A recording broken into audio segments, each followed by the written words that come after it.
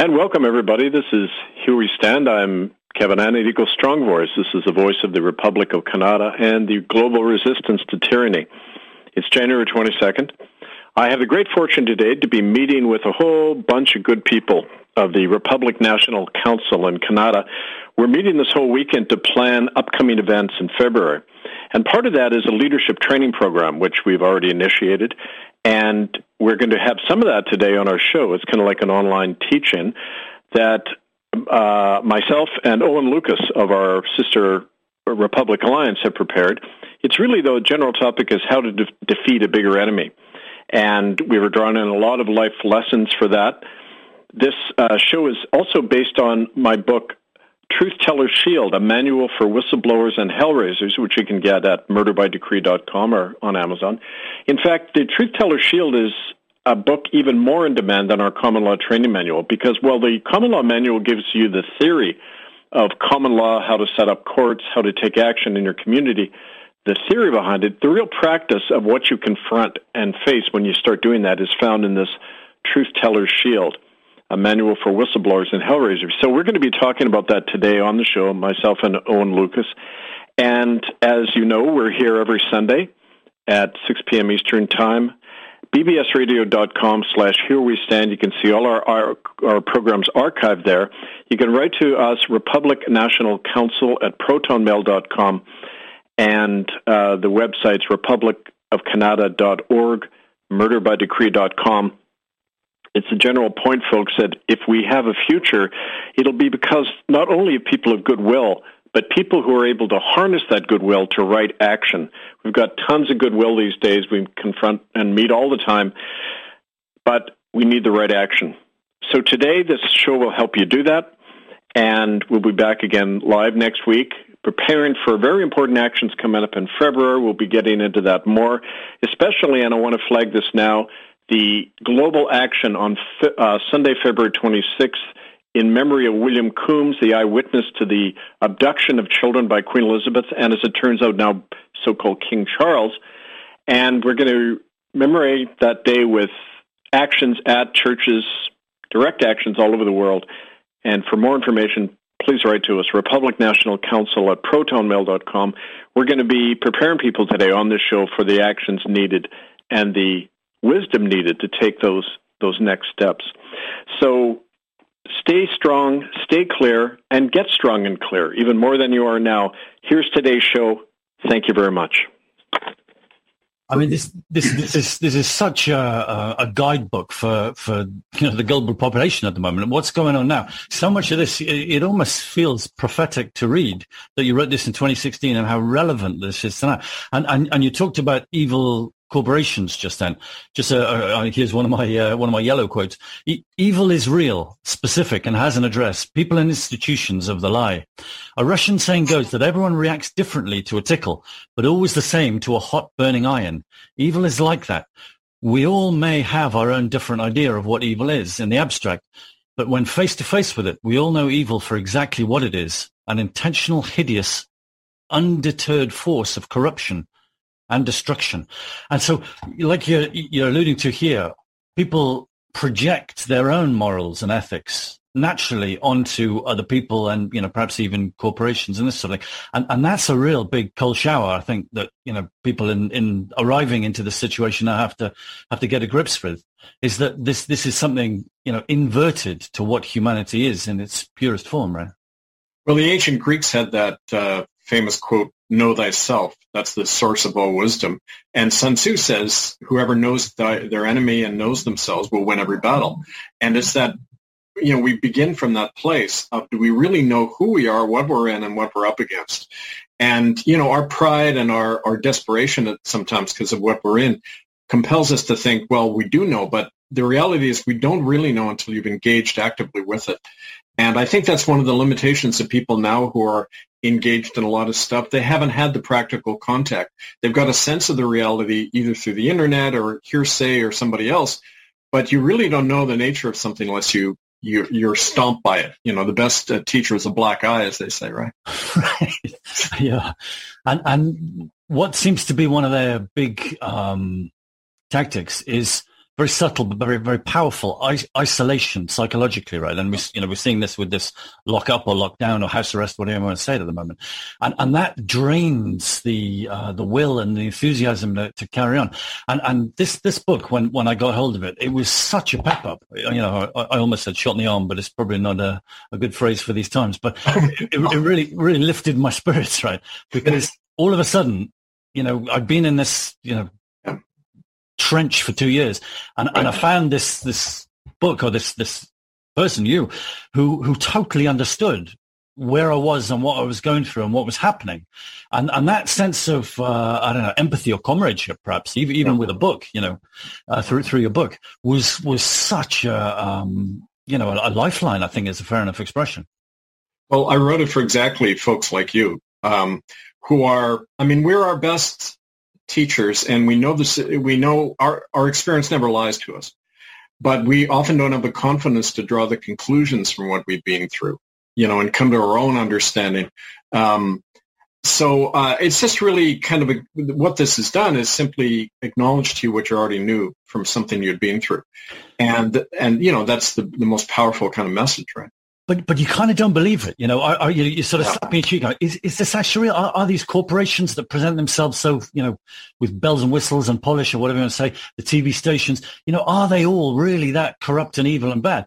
And then all of a sudden, an evidence of a seasoned campaigner like yourself puts this together. You read it and you absorb it and you think, wow, all those intuitive reactions that I was getting, weren't to be dismissed at all. They were to, that is the highest form of intelligence, right? Is intuition. But so many of us want to dismiss it, and we want to project, like I said, your own energies onto others and other bodies. Well, yeah, and it's really important for people like you and me and others who have been targeted to get together, have our own support network, because the knowledge we have is a great weapon. It's the one thing the opposition doesn't want. For us to share what we've been through with others, our knowledge of this system, right? And that's why I laid out the book kind of like in steps almost, right? Like the actual attack on you, how you engage with your adversary, how you learn about them, how you survive, and how in the long run you're actually transformed, and your pain and suffering turns out to be a doorway to something bigger, which is your own transformation, so that you can be a model for others in this long fight. So I found for myself, my original idea of what I wanted, this notion of justice and the return of my job and my family, it was gone forever. But right. I couldn't accept that fact. But that pain allowed me to transform and go to a higher level where I could start looking at these other issues, right? The genocide in Canada, but then the child trafficking and sacrificial killings by the Vatican and all these other crimes really connected to the COVID police state today. So I got transformed, but we got to be open to that transformation. We've got to see that our pain is a doorway to a higher purpose, really our purpose why we're put here, often. There's a phrase, your greatest gifts come wrapped up as your worst nightmares. And I think that, through this process, I've been at 6, not as many years as yourself, but it's almost an irony that your self-worth rises through your resilience that you found. And yet at the same time, you're feeling this kind of isolation process going on. And your public self-worth, if you like, your profile publicly is being, systematically undermined and deliberately so if your examples are to be taken valid, and of course they are. Well, yeah, and I remember before this all happened, my greatest joy was, to be with my kids and do my work as a minister in that. And then after a few years of losing all that, I found that I had an even higher joy by sitting with a group of people who had been through these crimes and just realizing that I was helping them take the next step, and we were saying no to this murderous machine and these people who had done this to them. That gave a satisfaction that no human love, that no worldly accomplishment could ever come close to, because we were, as one of the Native survivors said to me once, I used to be a victim, now I'm a threat. Right. And she said it with such joy. She was a 75-year-old woman, crushed her whole life, severe alcoholic because of the torture she'd been through at a very young age. And now there was a light in her eyes. She said, I know how to fight these bastards. and win. I'm not afraid of them anymore. So now I'm a threat. And, there was such triumph in her voice when she said that. And I thought, this makes all the suffering worth it, just to have one person who you can help get to that point, right? She finds that individual autonomous power at a time when you'd never expect to, right? Well, as a matter of fact, something really soon after that, we had that talk in the Healing Circle in the downtown part of Vancouver. About a week later, one of the native guys on the street was grabbed by the police and beaten up severely and thrown in a cell. Maggie, who's the name of this native woman, I saw her personally at around midnight. She was standing on Main Street right outside the Vancouver police station. She was dragging a police barrier across the road to block the traffic, to have a protest to demand that Trevor be released. And she was facing these 20 riot cops all by herself, just yelling at them, you let Trevor go. She had no fear. And he was a woman who had been crushed in every way imaginable. She was this broken, kind of stereotypical drunk Indian, right? And there she is out on the street without an ounce of fear, because she had lost any fear. That fear of death and loss that controls so many of us. Once you lose that, you're unbeatable. All they can do is kill her, but that doesn't stop her, right? I mean, that spirit enters into the whole big soup and inspires others, right? And I just remember that image of her out and facing the riot cops, thinking, this is called a victory, right? And how were the cops? They were totally dumbfounded that someone... They didn't know what to do. As a matter of fact, I went over and talked to them, and I said, you guys had better back off, because there's a lot more people like her out there. Right? and sure enough, a couple of hours later, they let Trevor free, because there's a whole bunch of us out there, and we wouldn't budge. We're sitting down on the street till they let him out. And I think that's an example for today, a lesson for today, how you get results. You just put it right in their face. You show them you're not afraid. We see through their lies, and we're not backing down. Right, and there's an example in this book as well about the auto parts factory, and they have a sit-in, right? That's audacious surprise, I think, is a fair enough word, right? It's a surprise attack against the enemy, right? Right. And they sat in the building, and the corporate heads and the money classes, they had absolutely no idea about what to do about this flag in the turf, right? That was in the 1930s in America, in some of the big auto plants, when there was a big unionizing drive, and nobody had ever done that before. The whole sit-ins in the 60s, student protests, they borrowed it from that tactic. These auto workers just on their own realized, hey, look, what's the point of striking outside the factory? Let's sit in here and grab the boss's property, and then he'll have to come to the negotiating table. And sure enough, they buckled within a week of the sit-in starting, right? The factory occupations. And those tactics are used all over the world spontaneously by people, because it's the basic thing. Strike at what the enemy loves. Strike at their heart, which is money and public image. Right. And we found that with the churches, they buckled in the same way. When we started occupying churches on Sunday morning back in 2007 and 2008, the apology happened soon after that. They realized we know the churches went to the government of Canada and said, you better do something quick, because our property is at stake here. So, that's one of the tactics we talk about in the book. And there seems to be a reaction that they back away quickly. They're very brittle with their power, and that once that one lone woman, right? Gandhi springs to mind as well. The salt mine marches, this kind of thing. Right. These individuals who've shown a fear and get on the front foot and stand in the faces of them. It has an energetic power, right? We're talking spiritual force, right? Moral force is unbeatable, but you just can't stop. And that's the thing. People get tired, which is understandable. But it's like, remember my grandfather's stories from World War I. In his Canadian regiment, there were three lines. There was the front line, the support line of the people who are going to come to relieve them, and then the rear guard, where you'd go for recovery, rest, and relaxation, right? And they would rotate all the time. So you couldn't keep people on the front line for very long, or they'd get wiped out. So we have to have a movement big enough that can do that. You have frontline people, but then you learn, you go back, you do a seminar, you teach people stuff. You don't have to be on the front line all the time. That's how new people learn. So in other words, it's a collective effort. It isn't just one expert doing this stuff, right? Yeah. And talking about the front line, what sprung to mind then was the the tornado in Rome, right, in the Vatican. So you guys, I'd really love to hear your version of this. But as a summary, you went to the Vatican to exercise energetics and dark, shadowy energetics that place has gathered over hundreds of years, and the response was from the planet, from the cosmos, tornadoes in the city of Rome that have never been recorded in terms of meteorology, right? The next morning, yeah. October 11, 2009, I had been invited. Well, at that point, I had been shut out of Canada after they brought in the official spin on the residential schools and the apology and all that. My name got swabbed out of the press. We were really marginalized after that because everything we had produced, all the evidence at murderbydecree.com, right, everything you could see in there, that was conflicting with the official spin, which said, oh, no, there were just a few children harmed and it wasn't deliberate genocide, right? So they had to kind of remove us from the public memory.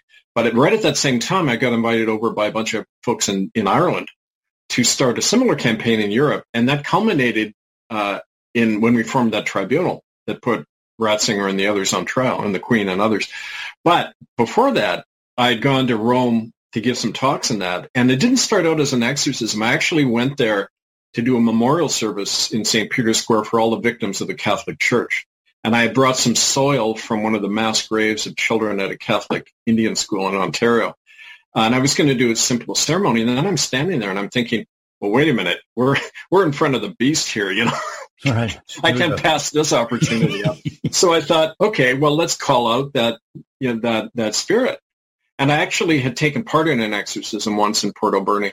I know these forces are real, and I felt it there in a big way. So I thought, okay, let's put it right back in their face.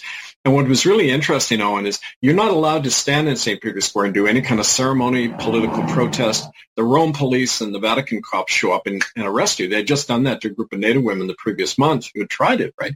So there I am standing in St. Peter's Square with my regalia, with the soil from the grave of these children who'd been murdered by this church. And I just called them out. In the first stage of an exorcism, you call on the entity to name itself, expose itself, and thereby lose its power. And I did this untouched. These cops are walking by me like I'm invisible. Like, I don't know. I can't explain that, but I was untouched the whole time. I wasn't even challenged by anybody. The next morning at about 8 a.m., a tornado hits the center of Rome. Right. The first one in about 40 years. You can look it up in Il Manifesto. I've got it reproduced, the article showing all these chairs and everything blown all over the place. Oh. It just struck out of nowhere. And that same week, what was even more interesting, that same week, the European media started reporting how the Pope Benedict at the time was covering up child crimes against children, not just, rape, but trafficking and even murder. And so sure enough, that whole thing opened up and it's never been closed since, right? So we are connected with a power we don't even understand. It's greater than ourselves. But I was thinking all of the people over the centuries who've been harmed by that church, yeah, they were acting through what we do. And I believe very much that happens too. There's a whole spiritual element of this that we can't ignore, right? Yeah, and it must have been, again, a real enthusiasm boost to feel that there was an ally that you had that was, from the galaxy, from the ether, right? And that, what you're doing is far more than, Newtonian building blocks going about his business. That you're on a mission, from a much higher or vast perspective. I believe that's true. Yeah, I've learned that in practice. I didn't set out with that idea at all. I just thought this was one thing, and it's evolved into something much bigger, right? Right, completely. And so that was before or after the 2013, no, that was 2010, right? You just said. 2009. There was 2009. 3 years before we started the actual court case that convicted. Okay, how did that? I think it's really relevant for people to hear how was it? How did the first email go to get that 2013 court case where you're finding two popes, a queen, prime ministers, and these top bigwigs of corporations or whatever? What's the spark? What's the initiatory moment that gets all that momentum going towards that? Well, it wasn't. It was a whole process, and it had started in Canada in 1995. It was like a tsunami building. We're building on all the evidence, all the work we'd done. People in Ireland and Europe had heard about me. They invited me over. I remember sitting the first time I was in a group of people in Dublin when we were forming the tribunal. They were telling me the same kind of stories I'd heard all over the Aboriginal world in Canada. Same crimes, same cover-up, the same church doing it, the medical experimentation, using children in drug testing that killed them. Pfizer that are pushing the COVID shots now, using children experimentally. I often say to people, why the hell would you take a needle from a murderous drug corporation? And they're compliant governments, right? But anyway, Just on that one, Johnson & Johnson, similarly, there was a group of mothers that got together and found that the Johnson & Johnson products were carcinogenic, and, they had a huge litigation bill, I think, for that. And then, similarly, they're another one. Well, Merck, Pfizer, Eli Lilly, they're all complicit. Bayer, they go back to the Nazi era. These are genocidal corporations, and that's a whole other issue. But I'm sitting there listening to all the Irish talking about this, and I said, look, we're facing the oldest corporation on the planet, spans borders. We've got to be united across borders to do that. And that's where the idea of the tribunal came about. But again, it's like from the, truth teller's shield here. The basic question you always have is, where is your enemy weak? You never attack them where they're strong, but where are they weak? And again, it's the public image. So we started hitting Catholic churches in downtown Dublin, and we got tons of media coverage. The Irish Independent, it was a popular topic. And our advantage was we had a lot of evidence. We had a lot of eyewitnesses coming forward. So there'd been a lot of preamble, which made it easier for us. It's a lot harder these days if you start cold on an issue with a lot of evidence and witnesses. You got to spend your whole time trying to convince the world. And that's not our job to convince people. Our job is to attack an enemy where they're weakest and bring out the truth. Because like you say, these corporations, that's just a fiction. It's just a facade. Behind it are human beings who can be reached. And they don't want to lose their legal coverage, their insurance coverage. They don't want to be legally liable for anything. And when you do threaten that, then they start buckling. It happens quicker than people realize, who are standing on the sidelines of the struggle, right? Yeah. And you see it very clearly as an adversary, an enemy, and it's perhaps not a conventional war, but it is a warfare situation that's been running for decades, centuries, perhaps millennia, right? And it's a war. And you're comfortable with that, right? Because I hear a lot of dialogue at the moment, the word war, civil war is being touted around here, there, and ever. And a lot of people are uncomfortable with it because they feel like it's a nudge in that direction to. All right, like we're feeding the violence by even using the language. Right. But you're very, I too, I share your comfort with that, because if you're being, baseball batted to the floor, then you're in a combat situation, right? And how you deal with that is a practicality. Well, I mean, they've killed my friends. They've killed people I know, out and out murder. William Coombs, who saw Queen Elizabeth take those children, murdered, arsenic poison in St. Paul's Hospital in Vancouver. I mean, and they've done everything possible of physically killing me. So it's like when you're in a war and you're under fire, you can't deny it's suicidal to deny what's happening to you. Right. So I'm going from an experience, not, let's go get the bastards. It's more like, how are we going to defend ourselves in the face of this? And they have no qualms. The people who we are facing on this stuff have no qualms about killing other people. They get other people to do it for them, but they have no worry about that. So it's not so much entering into violence, but recognizing that if you stand back, you are engaged in another form of violence, the violence of the system. By not challenging it, you're aiding and abetting that violence. So it's really a question of, how do we do this with the least damage possible? You do that by, as I did with this whole movement, striking at where they're vulnerable. And ultimately, they're just people, and they even their conscience. You see, I find with people in these leadership positions, their conscience has been atrophied at a very young age. They've people like to talk to them about them as if they're lizards or they're dehumanized, soulless clones or something. No, that's not true at all. They're human beings, because people are capable of almost anything in the right circumstances, right? We know that from the death camps in Europe. We know that from the residential schools. These people who did the crimes were ordinary men and women.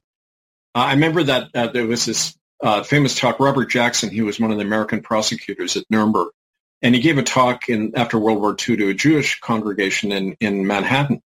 And he said to them, the SS were no different than you and I. Right. And it just scandalized. Everyone was up in arms and outraged when he said that. But he said, no, when you look at it, it was only a very small minority who were actual psychopaths. Everybody else was ordinary people put in a corporate structure where you can defer moral responsibility to somebody else. So the guy said, I just drove the train, unloaded them. I didn't kill them. Well, I pulled the trigger, but one of the there was a blank in one of the guns, which they always do on firing squads. So giving individuals a feeling that, well, maybe I didn't kill them, to allow them a moral way out of an amoral situation, right? So we're dealing with men and women that can be reached.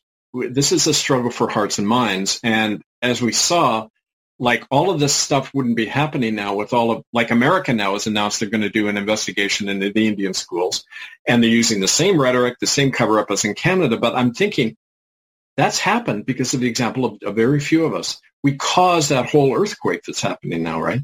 And the same thing can happen in this whole battle against the Quebec police state because they're shaking. I mean, they're using very desperate measures, as we've talked about before. It shows that their backs are to the wall, I think. Yeah, 100%. There was just this afternoon, I was listening to a woman over here, Rachel Elner. She was looking at the triangle of persecutor, victim, and rescuer, and she was saying that there's a fight and flight aspect. And so when people are children, if they haven't got either option to fight or flight, then this a sort of buffer zone of numbness, emotional numbness builds up. Right. And then that provides a space or a capacity for psychopathy to arrive. That's quite a broad way to say it. But in comes this perhaps phantom self is an interesting way to look at it. And that maneuverability, that mind control is much easier to facilitate if a child has been brought up in an awful traumatized and difficult. The boarding school environment is very much like a concentration camp environment. It seems to me, and there seems to be a prevalence and a preference to get as much concentration camp environment, whether that's schools or whether that's prisons or whatever it is, and that perhaps again facilitates and assists the mind manipulation stuff, right?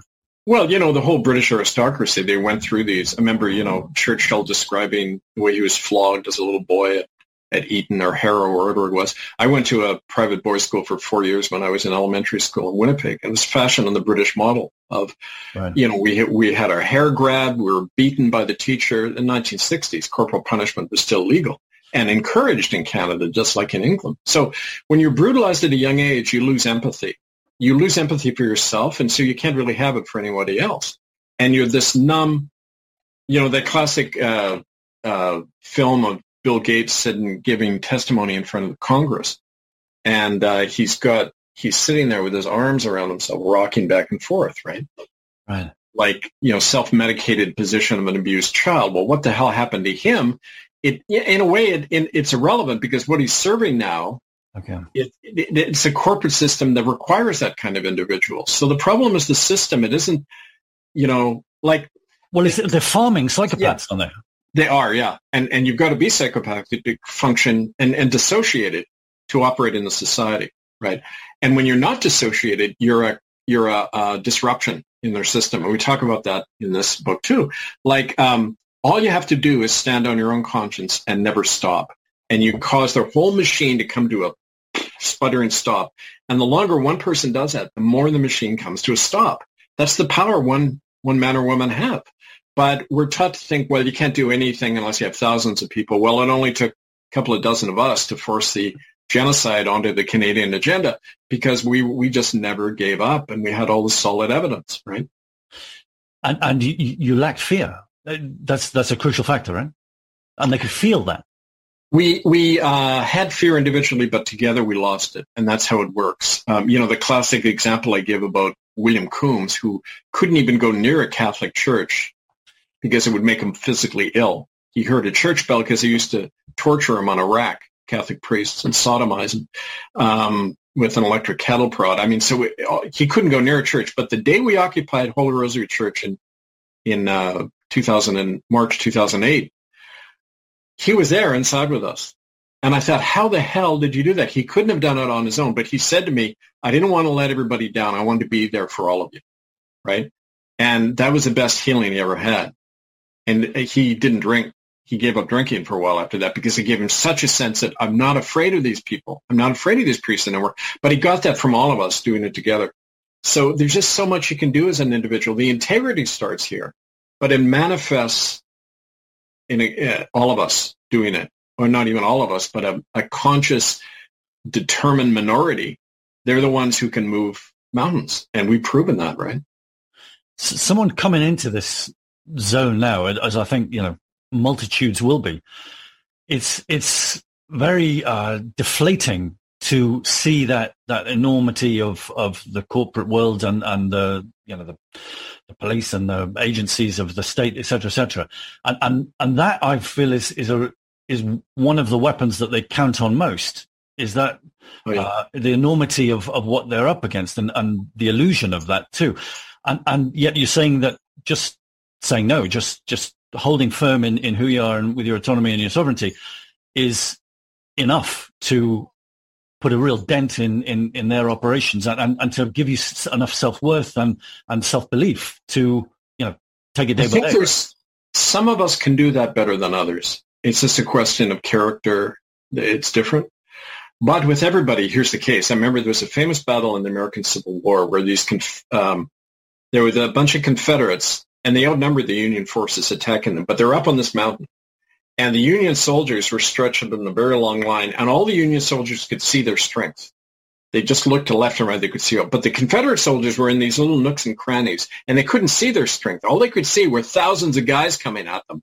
And even though they outnumbered the Union forces and they were better armed and in better strategic position, they broke and ran.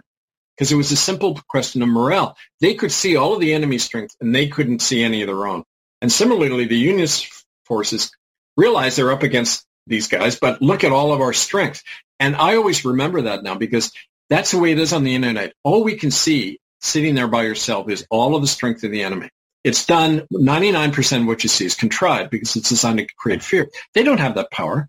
They don't have a lot of people masking or taking the shot. We don't know how many people are, but they're telling all the time how strong they are, how invincible they are, how there's no alternative but to go along.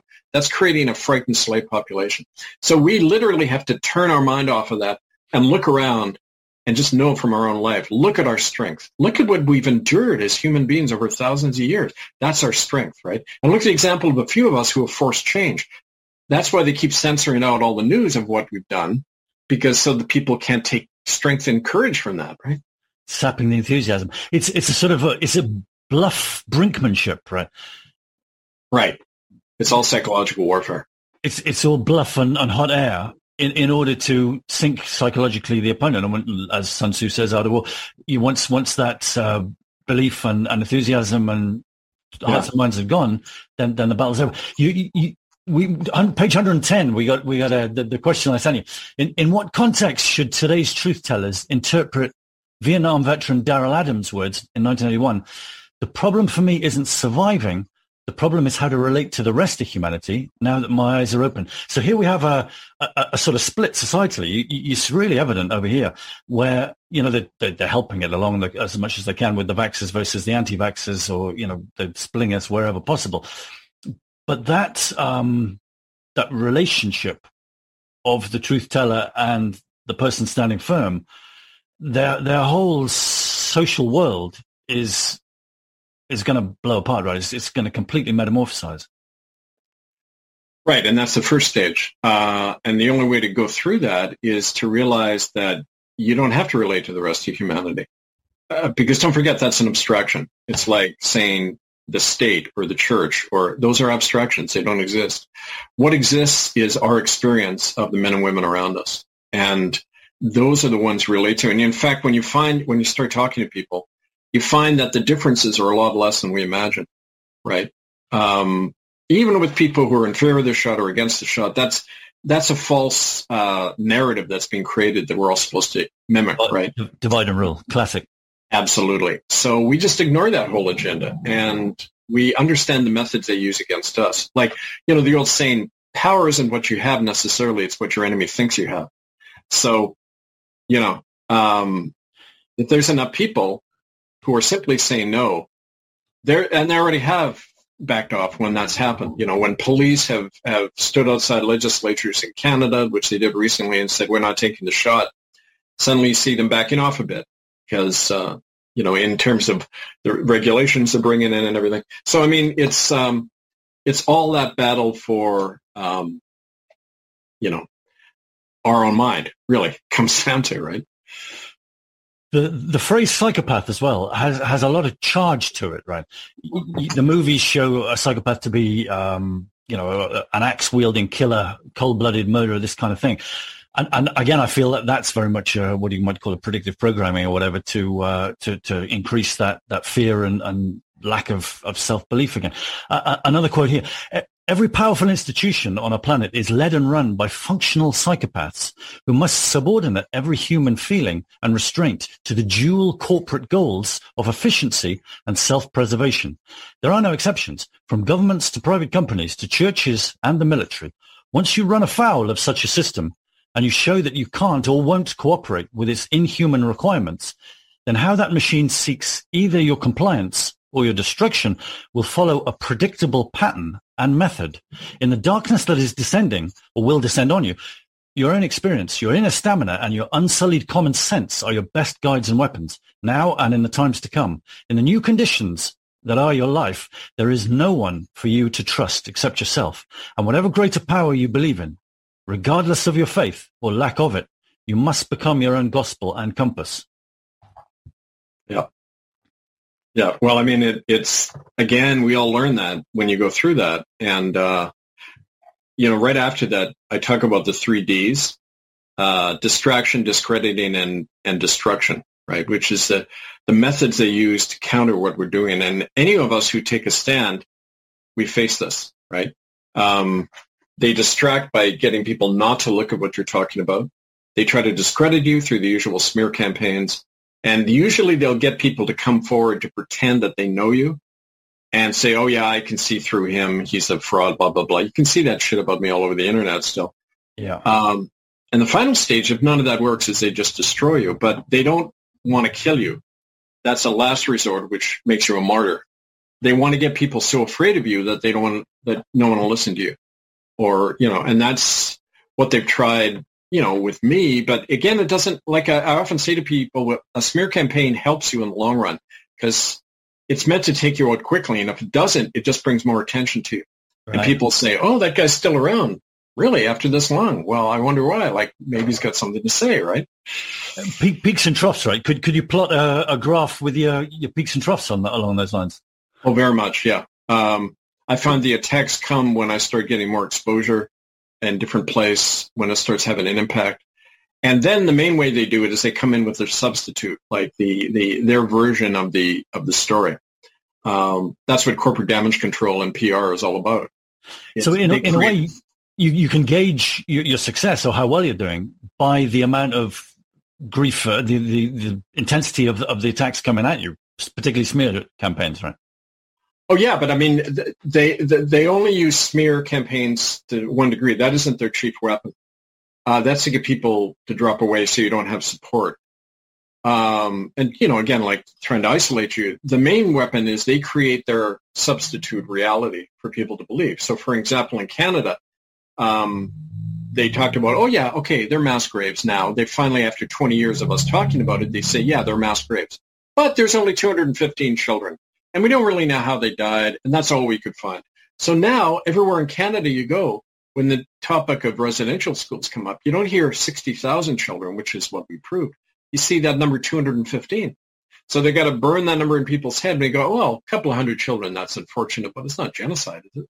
Right. So again, you can't, it's from a, remember reading excerpts from a CIA manual during the Vietnam War. It said, you cannot stop a revolution, but you can guide it. You can guide the flow of that river. And that's what they always try to do. They take an issue and energy and guide it along the path that they can control. And they normalize the crime, they minimize it, and then hope people go back to sleep. Right? Control the narrative, right? I really feel like Donald Trump is very much in that kind of guise. You look at a couple of characters in history, and perhaps the guy from the French Revolution, his name escapes me, but it'll come to me.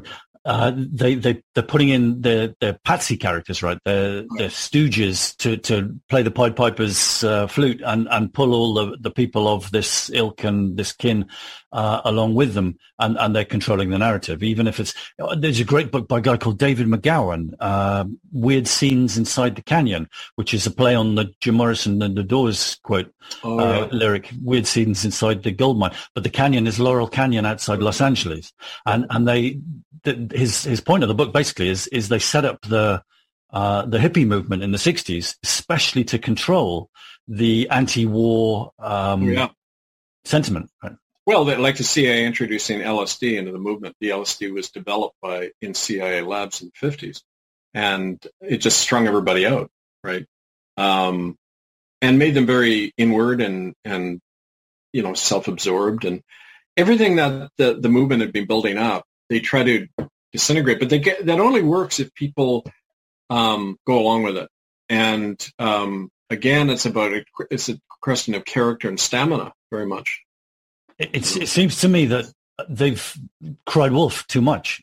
There's been so much frequency of Black Lives Matter and whatever they're trying to pull this time.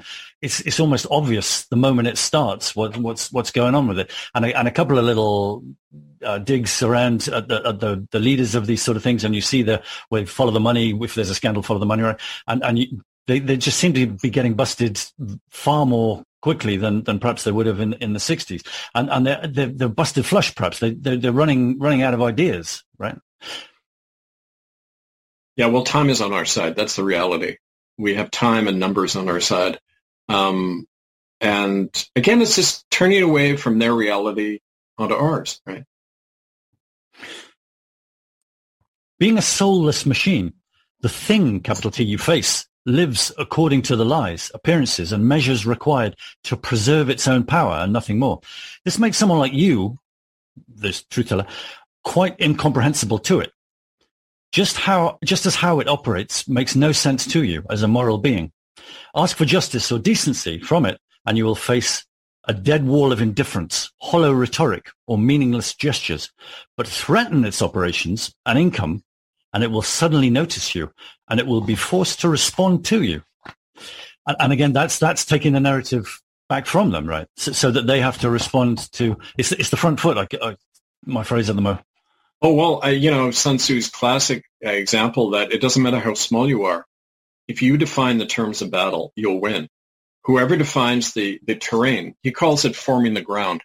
You define an issue, you define the narrative, and you stick to it, and they have to come around to you.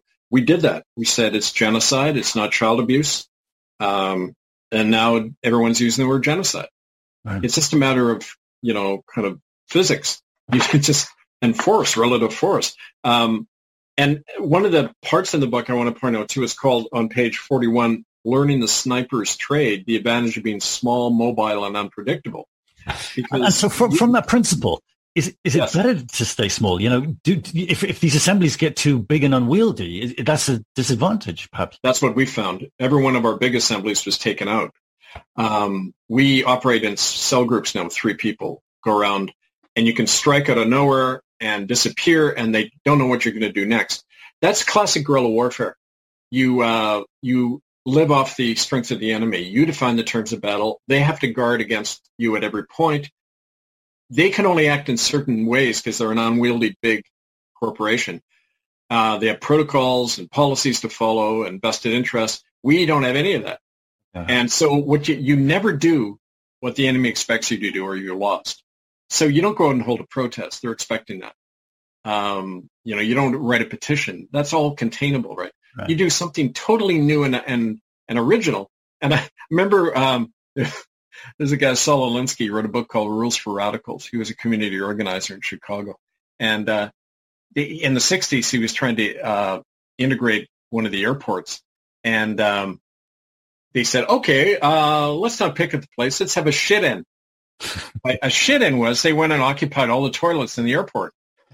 And within an hour, the whole place was shut down because there were all of these people running to catch flights. And they couldn't get into the bathroom. All the bathrooms were locked and people were sitting in the toilets not coming out. And the airport buckled immediately. He gave in immediately and desegregated. I think it's Atlanta, Georgia or something. But the point is that you got to do what hurts them and which they don't expect. And once you've done that, it doesn't matter how small you are. One person doing that has an amazing impact way beyond their numbers.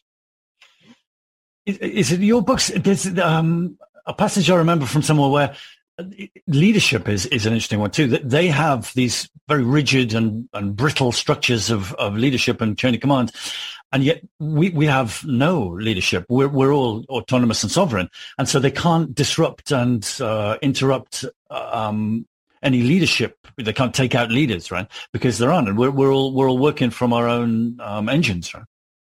Exactly. That's why you've got to generalize the knowledge all the time. You don't have a few experts. And if you have experts, they've got to pool their knowledge so everybody knows it. It's like I used to do in my church. I would sit down and give somebody else a turn to get up at the pulpit, right? I'd open the pulpit to anybody, right? It's the same idea. Also, in a police state, which is what we're in, global police state, you have to operate in that way because you've got to have cells all over the place. Otherwise, you lop off the leaders and everything falls apart. And you can't have that kind of hierarchical structure. It's a kiss of death. You need decentralized cell group operation. And that's very much a sign of their weakening, I think, is that, main characteristic of psychopathy, lack of empathy, vindictive exploitation, but also deception, where you can't be, your cover, you can't be seen. There's the words escaping me, but so that they're hiding, right? And so what's happening now is that it's the sea monsters coming up to the surface, the elephants coming into the room, whatever expression you want to use, and so the world can see much more clearly what was far less evident back in the day, right? Absolutely. And, I can't figure out strategically why the system is doing this. They're killing themselves because they're attacking everybody now. You never attack everybody. The strength of an elite lies in dividing and conquering. In attacking one group and pitting another group against another. They're not doing that. They've got the scattergun approach where everybody has to do it. Everybody has to get the shot. Those fairly conservative policemen would not have been protesting if they had been exempt, but they don't make them exempt. Everybody has to do it. So that to me is a sign that the people on top are increasingly unstable. You find that in history when empires fall apart, the people at the top make increasingly self-destructive decisions, almost like they want to fall apart. They want their empire to end because it's not rational what the political and corporate leaders are doing nowadays. You mean they want to self-destruct at a deep sort of subconscious psychological level? I believe so. I think that there's a death wish in any oppressive system on the part of the people. At a soul level, they want to escape. I think so. I think that that's at work, definitely. And now we can play on that. Like they divide and conquer us, we can divide and conquer them. And it happens really easily. You can do it. You just appeal to the human being behind the big mask. Right. They do it themselves. Over here, the government is trying to install these rules to get children injected, and their main scientific advisors, the JCVI, the Joint Committee of Vaccine, blah blah blah. I can't remember them, but basically the science has been backing the government all the way through, but now it's got to the children, and they can feel the public fury about this potential. They've come out publicly and put their own fissure or crack in the dam, whatever you want to say, between themselves and the government, because they don't want to be associated with this corral of a slurry pit, right? The instinctive desire of parents to protect their children, that's something that's a powerful force in nature. Most of the people, both in the campaign about genocide and in our Republic movement in Canada, 80% of the people in meetings are women. and they're often mothers, and they say the same thing all the time. I'm doing this for my children, for the next generation. That's a powerful force that they can't overcome, right? That's innate in us, right? Yeah. Yeah. One more quote to finish, Kevin. We hit the hour again. Let's just go with this one. War of maneuver. Flowing from this guerrilla army stance is the recognition that most of our active engagement of our adversary does not consist of direct confrontation, but of a constant war of maneuver in order to find the key moment and place at which to strike. Okay, German word coming up here. Apologies if anybody's first language. The Schwerpunkt, or decisive point in any battle. The war of maneuver is best understood by recognizing that in the natural order, power is not found in solid phenomena, but in a constant energetic flow of relationships, which are always in constant flux. The power of a squirrel to cross a river on a log lies neither in the log or in the squirrel in themselves, but in their temporary combination. That brief union is their power. Every human interaction and social conflict is the same way. And the outcome is determined not by fixed methods, but by what momentary maneuver most effectively allows a sudden change in the power balance. A practical example of this lies in the tactic of the sit-in. And it's got an energy of its own. Rather than try and plan stuff, things are going to happen in the moment, right? Inspiration. Well, the example of the sit-in was at the time when the auto work was created, and even during the 60s, it was creative. It struck in a way that they didn't expect, but then they co-opted it quickly. So now they have like sit-in rooms. They have protest areas, free speech zones in cities. They corral the dissent quickly. They absorb it. So you can't stay stuck in one tactic or it's used against you. You have to be fluid all the time and think of new ideas and recognize that there's no final outcome in a war. There's just the latest event, and you can always build on that and use it to your advantage. So you got to think fluidly all the time, right? Mm-hmm. And just to close, I couldn't find it. Maybe it is in this book, but COINTELPRO. I just remember that phrase from a while back. These are intelligence personnel, agents, who are looking to disrupt and undermine very powerful truth tellers, such as yourself. Have you got personal interaction, experience, and evidence of them having gone through? Oh, yeah. COINTELPRO was created by the FBI back in the 50s. It's short for something, right? Counterintelligence program. And it was aimed at the American Indian movement and Black Panthers. It destroyed them from within. And that's a whole thing, again, about, the methods they use to destroy groups. And they go in and they attack the most effective organizers and start a rumor campaign about them.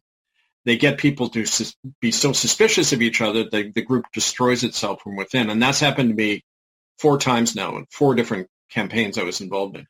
And they use the same tactics every time, and it works every time because most people in the movement are new. They're kind of naive, and they don't realize that their fears are being targeted, that they're being manipulated psychologically, right? So their insecurities are actively being affected, manipulated, but they don't know it. But again, it's all the state can do. They have a set thing they do, and the purpose of this book was to show people what their tactics are so we can be educated and maneuver around it. Because if you say no to fear, no to misinformation, and I say to people, never believe a rumor about somebody, never pass on a rumor. Like, the smears about me is, we hear this about Kevin. I say, okay, well, show me the evidence. Show me an eyewitness. And they never can because it's a rumor somebody started to get people gossiping. And that's a lot of what happens on the internet. It's gossip, stuff you hear from somebody else. But I say, go to the person. Don't let yourself be divided. Don't ever have a personal conflict publicly. Work it out among yourselves. That's the methods they use to try to get people to fight each other.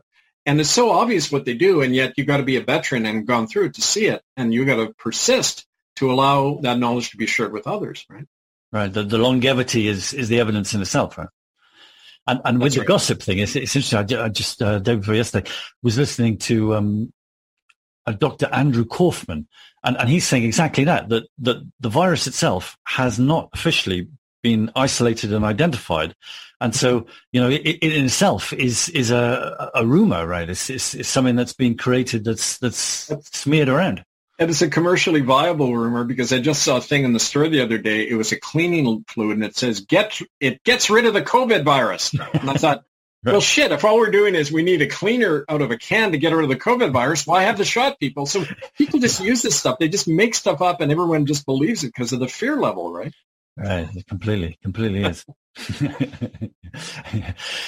Okay, let's wrap this up, Kev. Maybe make it a weekend regular thing. I'd love to do this regularly because, in a way, we've just scratched the surface. There's a lot more we can get into, and let's do more of these. Yeah, I think that today's one. It's another bit at the start. We're sort of going right back to the beginning, but there was a really interesting bit for you, and I was thinking to myself, wow, I wonder how many people are in this spot that you were in, back in the 90s, as a young United Church of Canada clergyman and a, inverted commas, happily family man. I was blind to the corporate entity I was part of until it reached out and destroyed my life. But even when it attacked me, I continually denied what was happening to me because it was too fantastic and horrible to believe. Denial is a primary defense mechanism of the human mind and of entire communities. And I indulged in it unswervingly, even as my world was being destroyed. My greatest problem back then was that I refused to learn from my own experience. Mentally disarmed by my own denial, I was bushwhacked time and again and was nearly overwhelmed by those who wanted me dead and forgotten. The face and methods of war never change, only the circumstances and actors. And it's spookily relevant and accurate how what you're writing in this book applies so directly to people just beginning this unveiling of what's really going on in the world, right? Yes, and that's why I love holding workshops for people. Often we take like a Saturday for a few hours and take some of my books and relate this stuff to the actual issues and concerns people are involved in. And that's where I find that my best impact happens these days, just passing on the knowledge, acting like an elder and a mentor to others, but not telling them what to do, not giving them a blueprint, but encouraging them to, think and act for themselves, and they'll learn their own truth about all of this. Right? Yeah. Smashing. Thanks heaps, guys. Thank you, brother. Yeah, you too. Yeah. Talk again. Talk to you again.